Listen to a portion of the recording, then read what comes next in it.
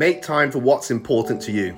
It's really important that we make the time that's important to us and we block that out. And this is almost like a non-negotiable. Nothing is going to change for this no matter what. Now, this could be your fitness, your health, time with family, children.